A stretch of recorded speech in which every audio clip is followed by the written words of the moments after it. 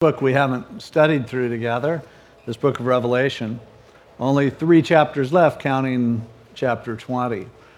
Revelation chapter 20 is a really important chapter from the standpoint of the study of future things, or as we call it, eschatology. In fact, everything that you believe in terms of putting yourself in a particular category theologically about future things hinges on how you understand Revelation chapter 20. Because this is the chapter that is on the millennium, the 1,000-year reign of Christ. There are different ideas about the millennium, and what your perspective is on the millennium determines which theological camp you find yourself in terms of understanding theology. And the millennium is only mentioned here in Revelation chapter 20. Now, the period of time of the kingdom ruling on the earth, there are a lot of scriptures in the Old Testament about it, but it all comes down to a few verses in Revelation chapter 20 when it comes to, am I premillennial, amillennial, or postmillennial? Now, what those terms mean, it sounds really tricky. Millennium just means 1,000 years. So it's referring to this period of time that we're going to see in this chapter. But there are those, and I'm among them, who believe that Jesus Christ returns and then sets up his kingdom on the earth in order to fulfill all the promises that he had made to Israel. And so I believe that his return comes before the millennium, before the 1,000-year reign. So I believe, my chronology of that, I believe that the church age ends, the rapture takes place, Christians are taken up into heaven. There's a 7-year time of tribulation on the earth that we've been studying through for the last months. And then Jesus returns, as we saw in chapter 19, and he sets up his kingdom here on the earth. And so that's called premillennialism. Now, among premillennialists, different people have different perspectives on exactly when the rapture comes, or even if there is a rapture, but you're a premillennialist if you believe that he's coming and then setting up a kingdom that has something to do with Israel, where he is ruling from Jerusalem and fulfilling the Old Testament promises that he had. Now, there are also people who are called amillennialists. And if this is boring you, I'll be through it in just a minute. The A, letter A, means not. And so amillennialists don't believe in a literal kingdom being set up on the earth by Jesus Christ. Amillennialists in general believe that the church is the fulfillment of the millennial promises, of the kingdom promises. And so they believe that basically the church in some way is inheriting the promises of Israel, which there's some definite truth to that, but that Israel no longer really has a particular place in God's plan because they've rejected the Messiah. And so the millennium, they would say, is right now.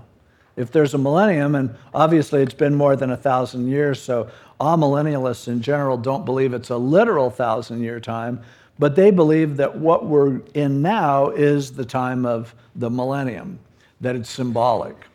Then there are people who are post-millennial. There are less of those, but they were an offshoot of the amillennial camp.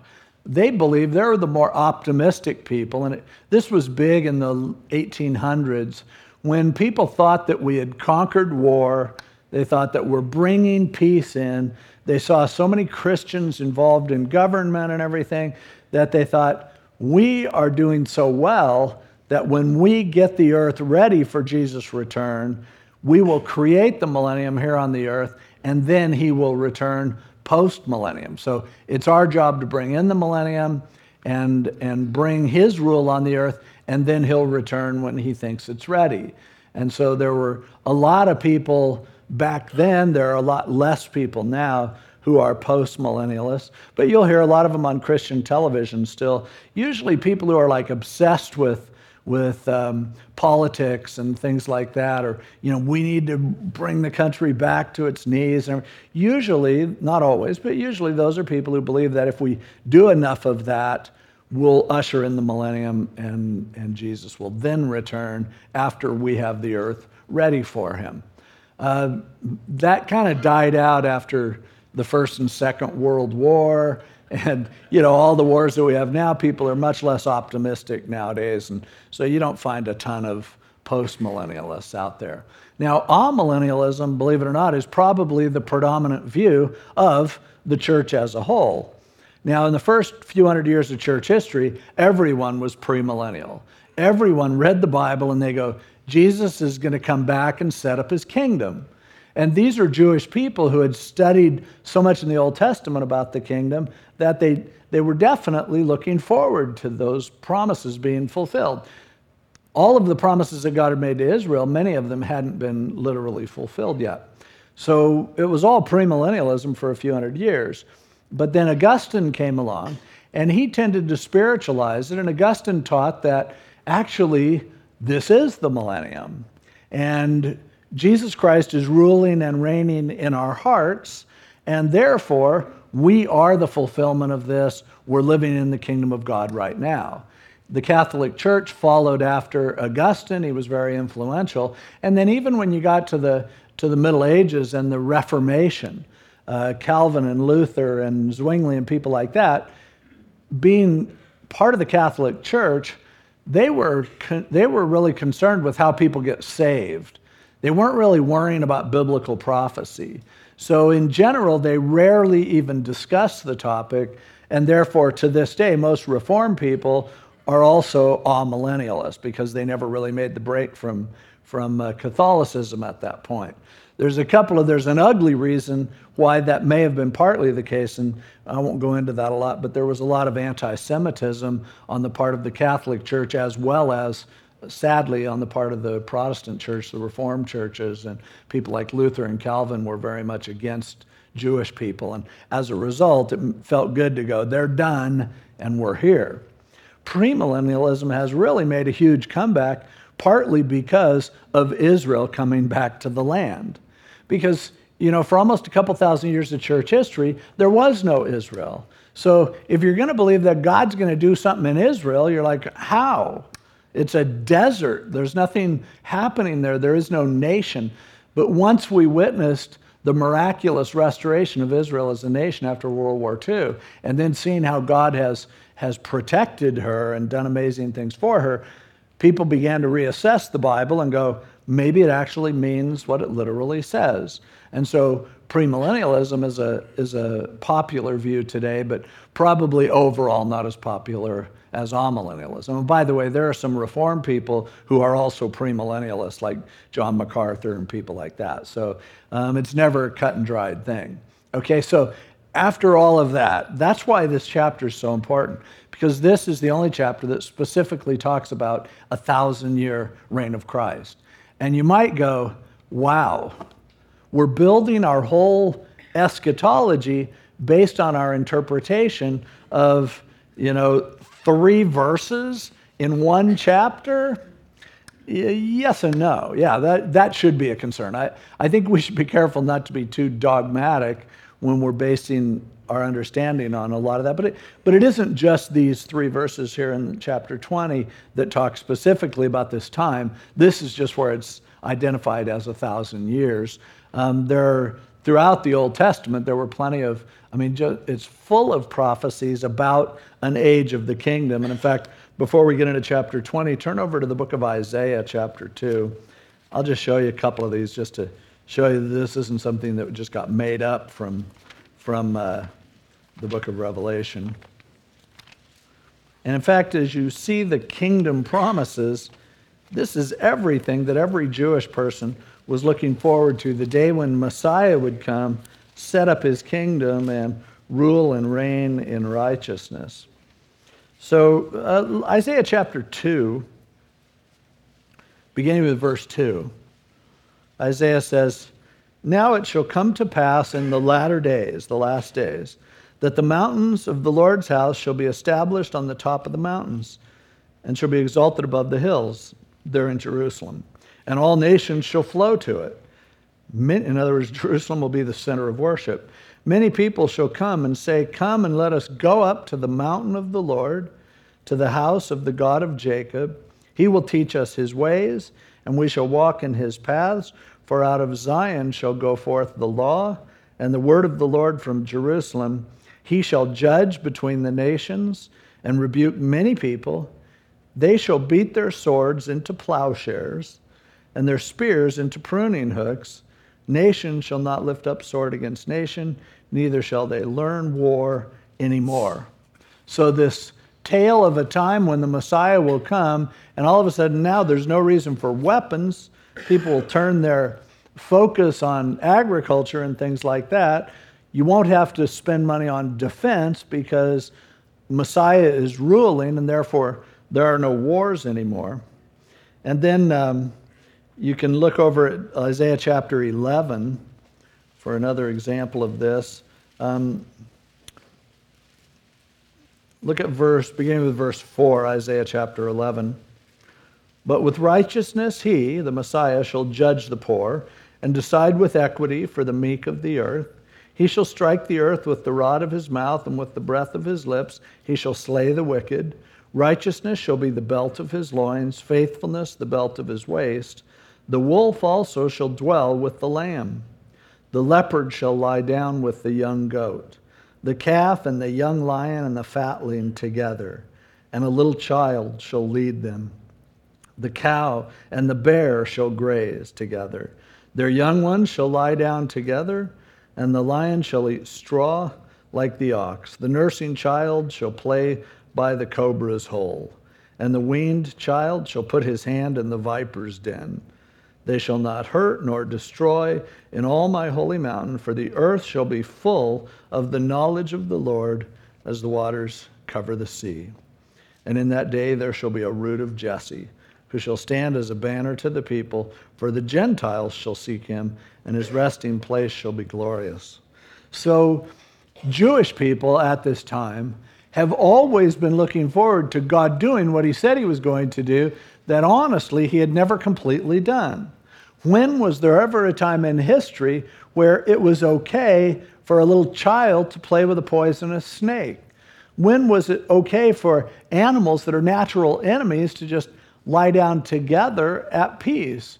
When was it possible for there to be one who's ruling over the world in righteousness? When did that happen? How can you say that that has taken place? Now, in other passages all through the prophetic books of the Old Testament, promises are made specifically about the boundaries of Israel. And it's much bigger than it's ever been historically. So you got to go, is this a time, in fact, that is future, or is this all symbolic? And is this something that's only going to be fulfilled metaphorically?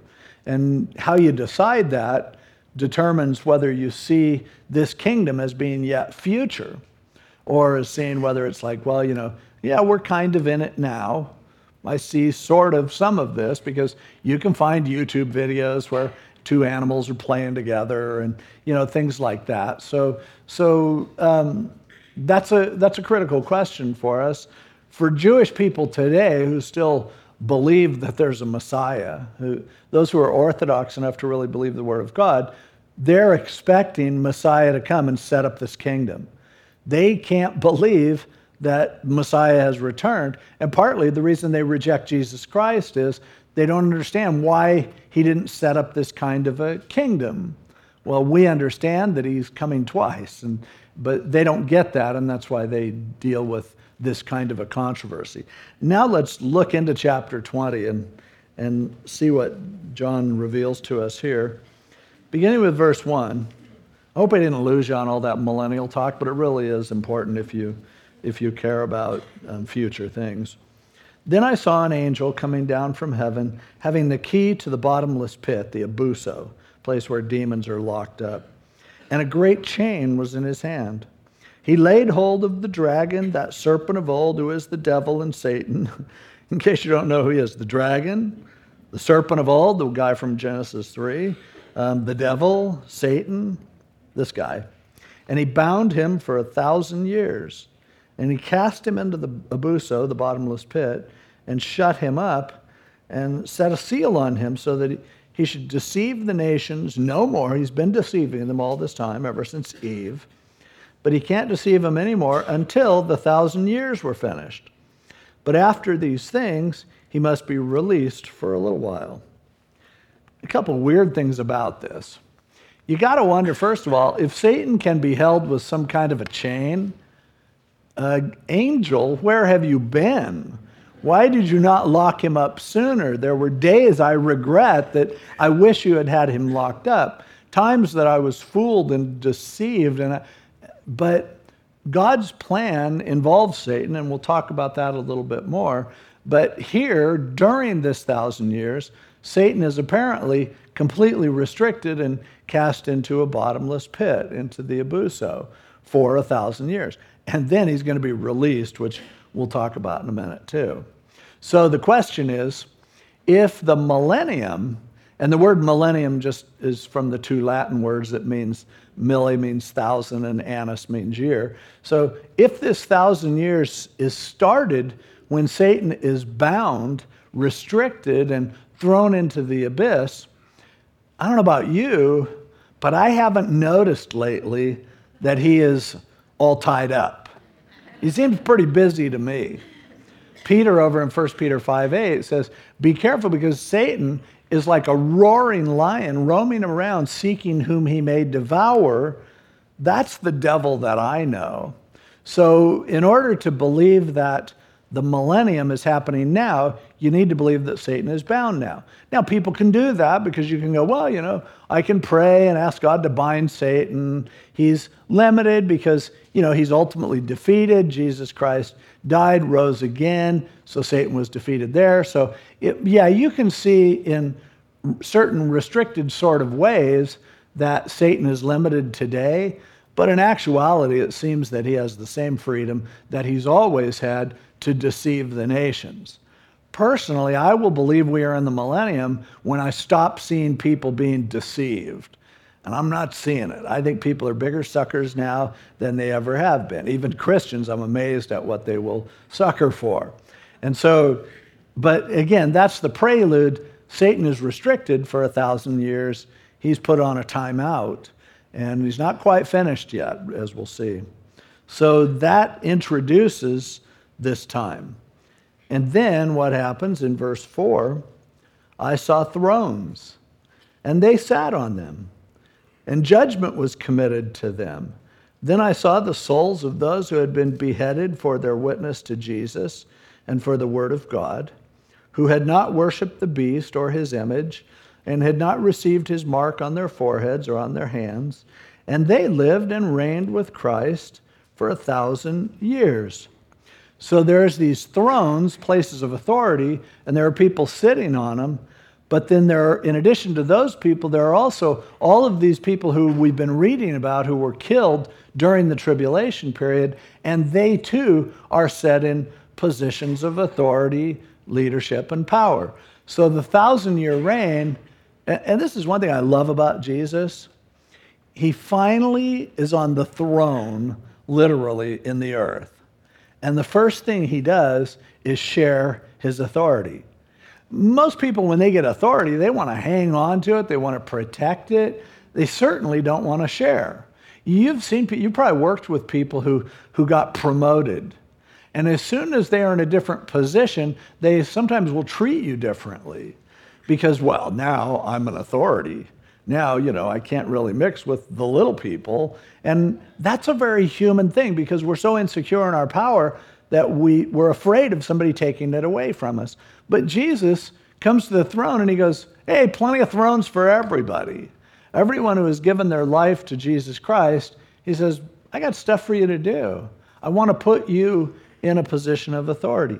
Now, he has talked about this a lot. Remember back in Revelation chapter 1, in talking to the church, John says, talking about who we are in Christ, Jesus Christ, verse 5, the faithful witness, the firstborn from the dead, the ruler over the kings of the earth. He loved us and washed us from our sins in his own blood and has made us kings and priests, or literally a kingdom of priests to his God and Father. To him be glory and dominion forever and ever.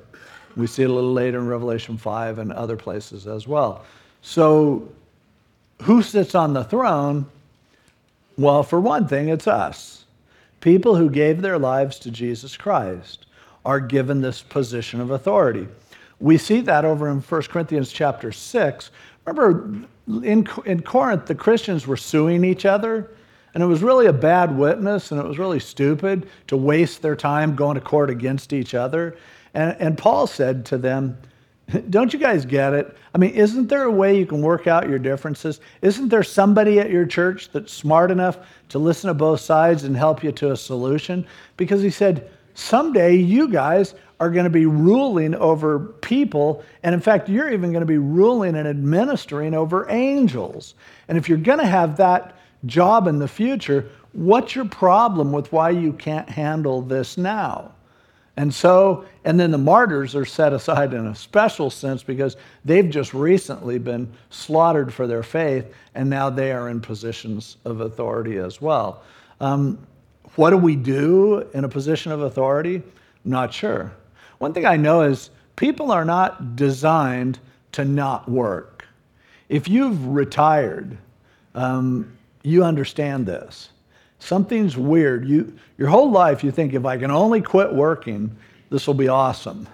And then you quit working and you're like, what do? I don't even know what to do with myself. And the truth is, we're happiest when we're doing something. Now, it might be nice to retire from one thing to do something that you really want to do. But when we're in heaven, it's not just going to be sitting around on puffy clouds going, well, what do you want to do today? Oh, let's just sit. But there's always going to be stuff that we want to do, that he wants us to do. And so in the millennium, Jesus he's just spent 7 years judging the earth and saving people, revealing himself as the Messiah.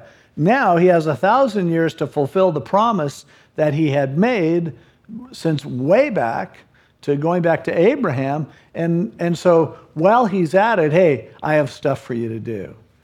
You're going to be in a position of authority. Now, some people have speculated that our jobs will be, geographically related. And we're going to talk in a little bit about the Bema Seat judgment where rewards are given, but some people believe that depending on how faithful you were to the Lord, you'll get a greater or lesser assignment in the kingdom. It's possible. I don't know. Pastor Chuck says he's staked out Hawaii and he wants to rule there. I have my eyes on Barstow and the outlet malls, But whatever it is, this is a time when people are ruling and reigning with Jesus Christ. He shares the rule. Do you feel like you're experiencing that now? Does anybody respect you at all? Come on, men, you're not even the boss of your own home, and you know it. Where's your throne? Oh, never mind. I know where your throne is.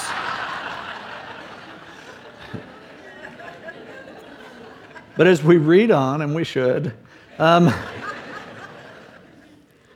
rest of the dead, verse 5, did not live again until the 1,000 years were finished. This is the first resurrection. Blessed and holy is he who has part in the first resurrection. Over such the second death has no power, but they shall be priests of God and of Christ and shall reign with him 1,000 years. So here he's explaining not everyone is there during the millennium. And he talks about a first and second resurrection. Everyone who ever lives is going to rise again. The Bible makes that clear. We are not temporary. We are permanent. Whether you accept Jesus Christ or not, someday you're going to come back and you're going to face him, either as his Savior, as your Savior, or as your judge. So here what he's saying, though, is the people who have rejected Jesus Christ throughout history, the people who have rejected him during the tribulation period, they are still in a holding tank. They're in a place of torment, a place called Hades, where they're being held waiting for facing up to what they've done. So everyone today who doesn't know Christ goes to a place of temporary suffering, like a drunk tank. Everyone who knows Christ, when they die, instantly you go be with the Lord. Everyone who trusted in God in the Old Testament and put their faith in him. When Jesus died, he went and brought them up to heaven. Everyone who dies during the tribulation, we've already seen, goes right to heaven. So everyone who has rejected Jesus Christ as a sacrifice, they're all in this place where they are going to rise later, but he says they're not there now. They are coming up later, and we'll see them at the great white throne judgment at the end of the chapter. So who are all the people that we're ruling over? Because of all the Old Testament saints and all the church and all the tribulation saints are all the ones who are on thrones. Who do we rule? Who populates the millennium? Well, think about it. The tribulation is only 7 years long. So if there are children who are born during the tribulation, or perhaps even before, we're not sure what happens to babies at the rapture, but people who haven't ascended to the age of accountability could easily survive the tribulation. And they won't need to take the mark of the beast because they're not buying and selling anything. So you have all those kids that are growing up. Then you have people who became Christians during the tribulation, but they weren't martyred for some reason, and they're still here. We're not sure what happens to them. They may be transformed right at that point. Who knows? But definitely, there are going to be people who survive the tribulation period.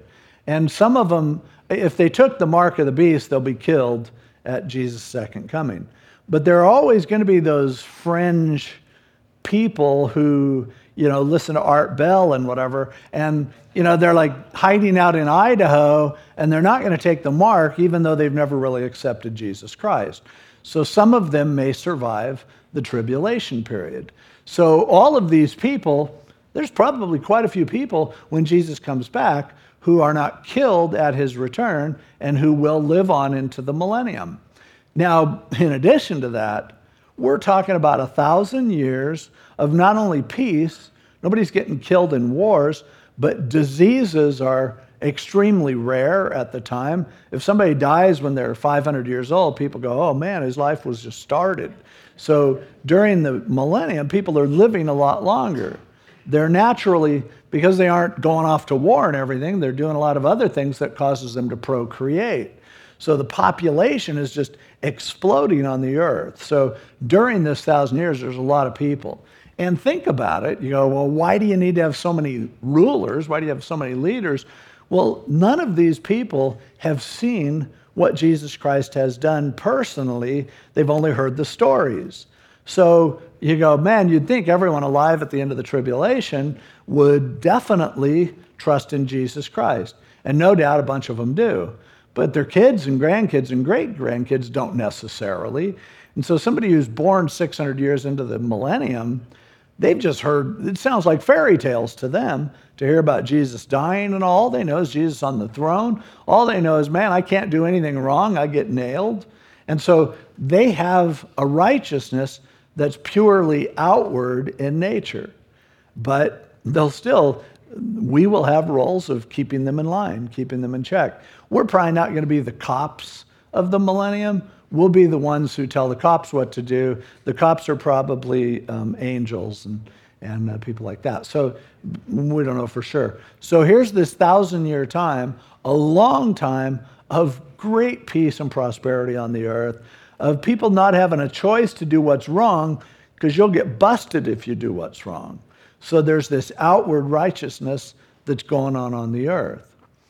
However, then at the end of it, look at verse 7.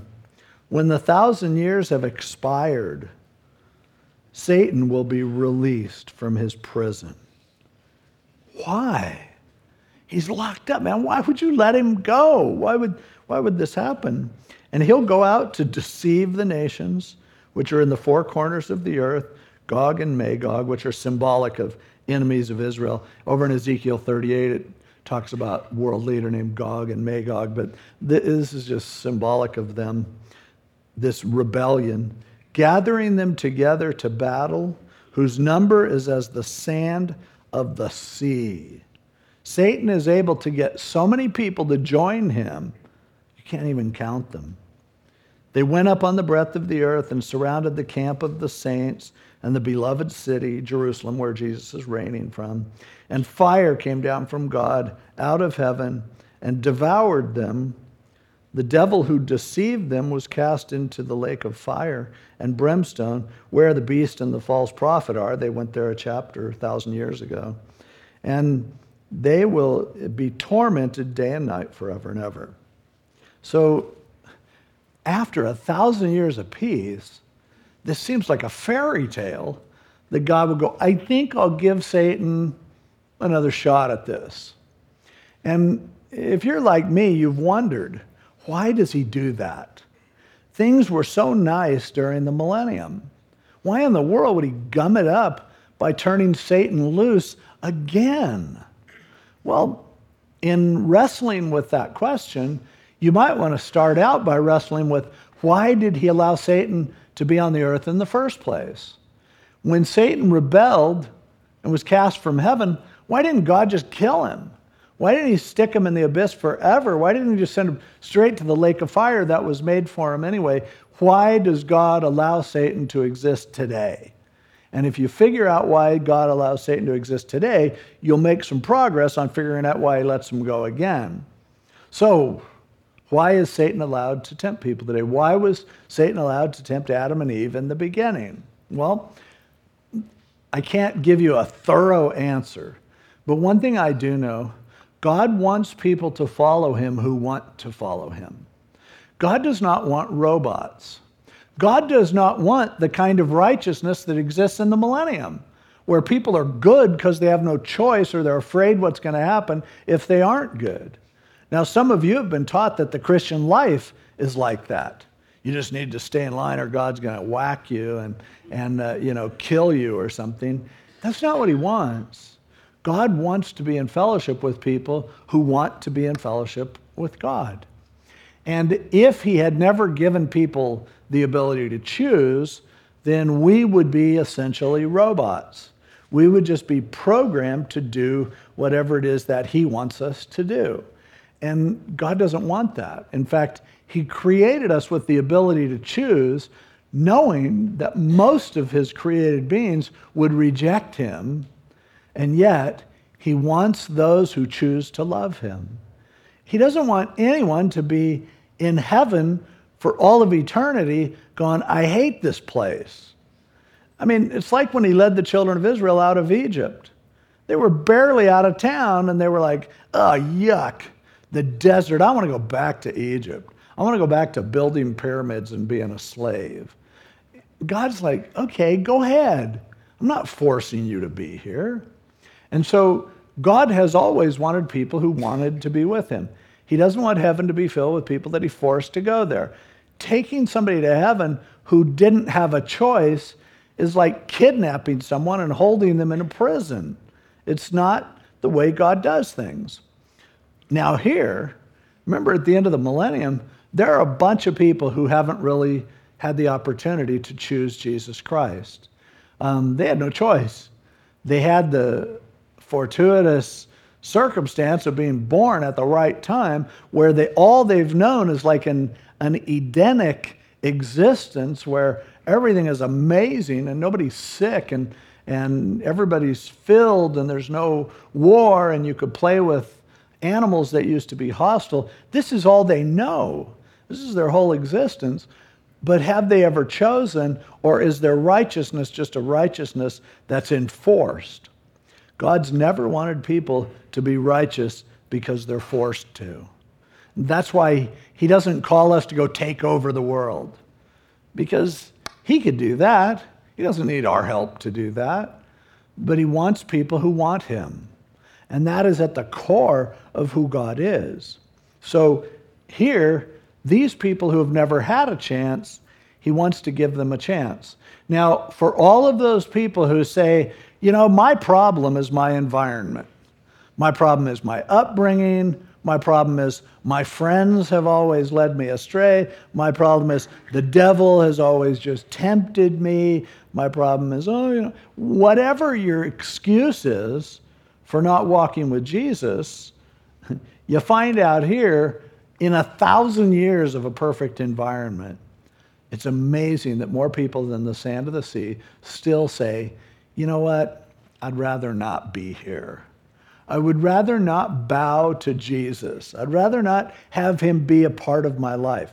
Mind-blowing, I know, but people are people. And this gives us one more reminder that when you give people a choice, many of them choose to reject Jesus Christ. It helps us to see people today who reject Jesus Christ and go, what are you thinking? Well, people are this way. If you give them an opportunity, a lot of them are going to choose to walk away, to not take that opportunity. But there's a second thing going on here too, and this is a bit speculative on my part, but I think if you think about it, you might go, wow, that is kind of an interesting thought. We've always wondered about Satan, who made a mistake, rebelled against God, and now he's kind of like, boom, he's thrown out of heaven. He's the devil. God has this purpose for him and everything. And we used to have kids call up Pastor's Perspective sometimes, and quite often it was a kid asking, well, what if Satan decided he wanted to accept Jesus? Could he go to heaven? Because it's hard for us to conceive that somebody would not have an opportunity. And the answer, at least from a theological standpoint, is if Satan was going to get saved, somebody would have to die for him.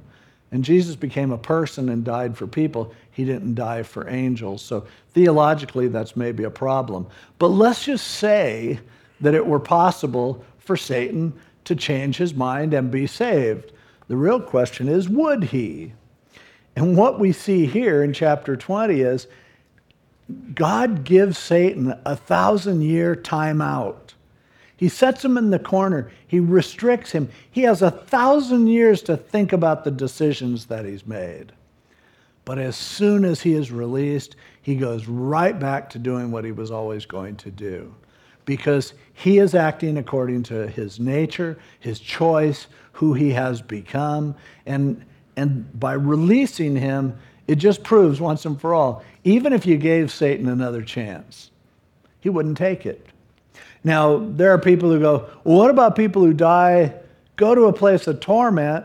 What if they have a second chance? Isn't that cool? And yeah, humanly we can look at it and go, it'd be kind of nice if God would give people a second chance. I wouldn't object to that at all. But here's the thing. Everyone who has rejected Jesus Christ, if they had another chance, they would still reject him. There are probably people in this room today who've rejected Jesus Christ for years and years. What's going to change to where all of a sudden, you know what, I thought about it again? No, there are some people who just choose to reject him. And there isn't anything that we can do about that. We can't force them because God doesn't want us to. And so again, as always, he says, have it your way. Do what you choose to do. Everyone in heaven wants to be there. Everyone in hell has rejected the idea of going to heaven. And if you went to hell and you go, hey, anybody want to go to heaven? Amazingly, they would go, blank, blank you. No, I don't want to. Because they don't want to bow their knee ultimately by choice. And so that's what happens here. And notice that the deceiver is thrown into the lake of fire and brimstone. In the Old Testament, there was a place called Sheol that was the afterlife, and there were two compartments of it. A comforting side called Abraham's bosom, and a side of torment. And when Jesus died, he came down and he took all the people in the good side and brought them into the presence of God. The other people are still in a place of torment. People who die without Jesus Christ today go to this holding tank, like a drunk tank, that's miserable, but it's not what we typically call hell, which is the fire and brimstone of the lake of fire that Satan is sent to here. The Bible doesn't have a lot of details about it, so I'm not going to pretend to know everything about it. But I know I don't want to be there. No, I don't want to go there. But I also understand from here, notice that Satan goes there and the beast and the false prophet are still there. The beast and the false prophet are. Now, there are people who question, is hell really forever? I mean, can't you go burn for a couple hundred years maybe, and depending on how bad you are, and then just be annihilated, just be burnt up? And there are some verses that talk about perishing. And so there are those who would just go, I like that idea a lot better than eternal torment. But here, the beast and the false prophet were sent there 1,000 years before, and they're still very much alive and suffering. And not only that, it says that they will be tormented day and night forever and ever, from ages to ages. There's no other Greek phrase that you could come up with that is stronger than day and night forever and ever to say this goes on forever. Now we know from other scriptures that hell will be hotter or punishment will be worse for people based on how much they know. And so there are some people who will be suffering a lot worse than others.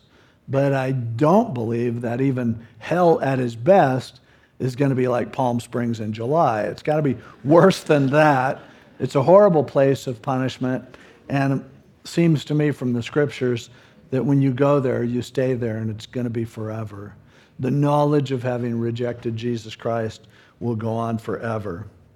And now in verse 11, following Satan being judged, the satanic rebellion being crushed, then I saw a great white throne, and him who sat on it, it was Jesus, because Jesus said the Father lets him do all the judging.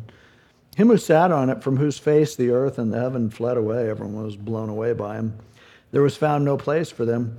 And I saw the dead, small and great, standing before God. And books were opened, and another book was opened, which is the book of life. And the dead were judged according to their works by the things which were written in the books. The sea gave up the dead who were in it, and death and Hades delivered up the dead who were in them, and they were judged, each one, according to their works. And then death and Hades, the negative side of the afterlife, were cast into the lake of fire. This is the second death. And anyone not found written in the book of life was cast into the lake of fire. Now, before we said there are two resurrections. There are two types of resurrections. The first resurrection it started when Jesus rose from the dead. He was the firstborn. And after him, everyone who has died in Jesus has been given their new bodies and they've resurrected. And then the last of those, at the rapture, everyone who is taken into heaven during the tribulation, people that put their faith in Jesus Christ are taken. And anyone who is resurrected to life is a part of the first resurrection. Well, now this is the second resurrection. People who have rejected Jesus Christ are once again going to face him, and they will be brought back from the dead, and they will appear before the great white throne judgment as Jesus Christ judges them. Now, in this judgment, there are books and there's a book. The books that were open are the recounting of everything that the person did in their life. It's probably a video book that you can just show your whole life, everything that you've done. The book is the book of life. That's the book with the names of the people who have accepted Jesus Christ, given their lives to him. This judgment is not about whether you're guilty or not. It says that they are standing before this throne. When they would have someone stand before the throne, it wasn't to present evidence. It was to sentence them. And so the sentencing of these people whose names aren't in the book of life, their lives are rehearsed and they will be condemned as guilty and sentenced to whatever their eternal punishment will be. And they go from the great white throne judgment right to where Satan has already been cast, the lake of fire, the place Gehenna, the place of eternal torment. They go there forever. And this is as real as everything else. If I'm going to take the millennium as being as literal as I can, I believe that this is something that's actually going to happen as well. Now, this is as opposed to what we call the Bema Seat judgment of Christ. There is a judgment that Christians go to, and it's called the judgment seat of Christ. We will all ultimately answer for ourselves, but the judgment seat of Christ is distinct from the great white throne judgment that's here. In this judgment, They'll look at what you've done and you're condemned. How condemned you are is determined by what you've done. But if your name is not in the book of life, you're going to hell. It's as simple as that. Now, at the judgment seat of Christ, it's a little different because there, Christians appear before Jesus, and again, our lives unfold, the story is told, and depending on what we've done for him or not done for him, we receive rewards. And the Bible teaches that rewards are given to those who come to heaven based on what they did and why they did it. Now, in order to see this, you can turn over to 2 Corinthians chapter 5 really quick, where Paul talks about this. The word that he uses is the word bema. That's why it's called the bema seat judgment. A bema was an awards stand in general. 2 Corinthians chapter 5 and verse 9. Therefore, we make it our aim, whether present or absent, to be well-pleasing to him. We try to please God. For we must all appear before the bema, judgment seat of Christ, that each one may receive the things done in the body according to what he has done, whether good or bad. Knowing, therefore, the terror of the Lord, we persuade men, and we're well known to God, and I also trust are well known in your consciences. Now, Paul had already talked to the Corinthians back in 1 Corinthians 3 about this same topic, and so turn back to 1 Corinthians chapter 3. I hope I'm not confusing you. I have a Cliff Note version at the end. So, in 1 Corinthians chapter 3, look at verse 12. Now, if anyone, well, before he was saying, you know, that the way you live your life, you're building a foundation. Now, if anyone builds on this foundation with gold, silver, precious stones, or wood, hay, and stubble, each one's work will become clear, for the day will declare it, because it will be revealed by fire. And the fire will test each one's work of what sort it is. If anyone's work which he has built on it endures, he'll receive a reward. If anyone's work is burned, he will suffer loss, but he himself will be saved, yet so as through fire.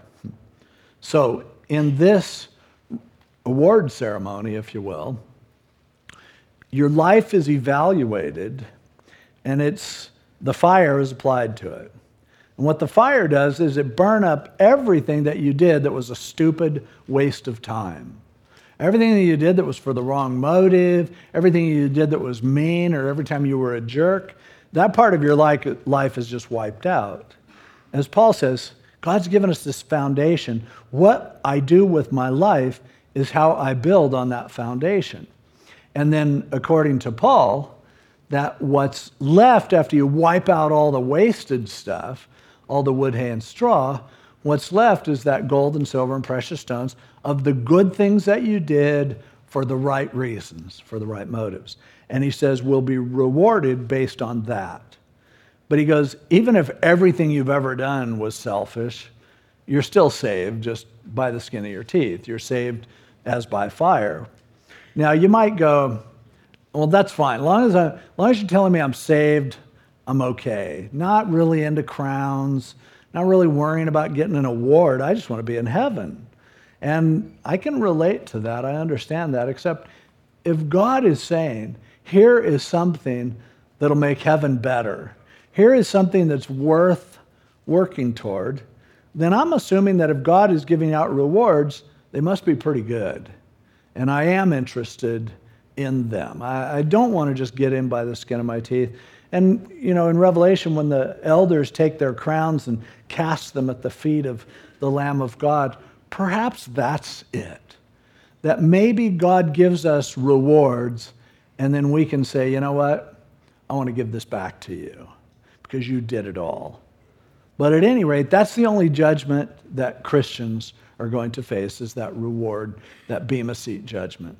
But here in Revelation chapter 20, the great white throne, all you need to know really, in fact, if everything else I've said, millennium, Satan being bound, released, eschatology, blah, blah, blah, blah, blah, here's what you need to know if you don't know anything else.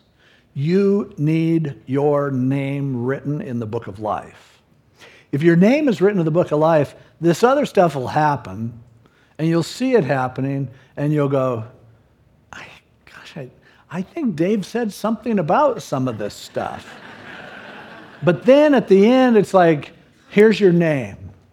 You gave your life to Jesus Christ. You trusted him for your salvation. So you're covered. That answer trumps everything else. Now here's the really lousy danger. I'm convinced that at the great white throne judgment, there are going to be people who have their theology down pat. In fact, Satan is a great theologian. No doubt he knows theology better than any of us. He's lived so much of it. He remembers it. And yet, he did not trust himself and bow to Jesus Christ. And as a result, he is condemned to hell forever. And I am certain that there are going to be people as these end times unfold, and they might unfold exactly the way I've described them to you, or they might be a lot different. But I'm sure there are people who, when the rapture comes, they're going to go, I knew it, pre-trib. I was pre-trib. Nice. And they're going to be still on the earth. And then they're going to be going like, watch for the Antichrist. There's going to be a one world government. You have to take a mark. And there he is, see? And check it out. After 3.5 years or so, he's going to turn on Israel, defile the temple. See? Now watch this. Jesus is coming back at the end. Setting up a kingdom. He's going to rule and reign. Satan will be... And they're going to watch all this happen and go, I was right, I was right, I was right. And then boom, they hit the great white throne judgment, and they go, okay, give me the test. I can answer anything about prophecy. And the question is your name in the Lamb's Book of Life? And this theologian is going to have to go, no. Poof, you're gone. And it just aches my heart to think that there could be people that sit in here every week and they're going, you know, man, it's been great going through Revelation. I've learned so much. Now I'm ready to argue with people who disagree with me. This is really awesome. You know, I had seen all the movies before, but now it's really starting to, and they haven't come down to that simple Cliff Notes version of Revelation. Is your name in the Lamb's Book of Life? And I can't say this strongly enough. That's what matters in the final analysis. Have you accepted Jesus Christ as your Lord and Savior? And if you haven't done it, forget all this other stuff. Get right with him and do it today. Because this stuff is coming. There's no doubt in my mind that it's coming. But you can be where you need to be if your name has been written in the book of life. Let's pray. Lord, thanks for your word. It does help as we go through this chapter. A lot of these things are starting to fall into place, and this whole unfolding kind of makes sense. And some of us have come to the conclusion that Dave is right, and I agree with them. Others have come to the conclusion, I don't know, I'm liking that amillennial option or what. It doesn't even matter, God. I just pray that people here will know that their name is written in the Lamb's Book of Life. So please, if they've rejected you up to this point, help them not to push this. Help them not to be those who won't surrender no matter what. God, I pray that right now your Holy Spirit would be drawing people to you. Not just to be right, but to be loved by the God who made them, to come into a relationship with him, to know that their future is secure. So God, please do that work by your Spirit. Lord, help all of us who know you to live with a proper perspective. We thank you in Jesus' name. Amen. Let's all stand. There's a lot to think about here for all of us. Are we living like those who will rule someday? Are we trusting in him? Have we come to the point of receiving him? If you haven't received Jesus Christ, there will be people up here in the front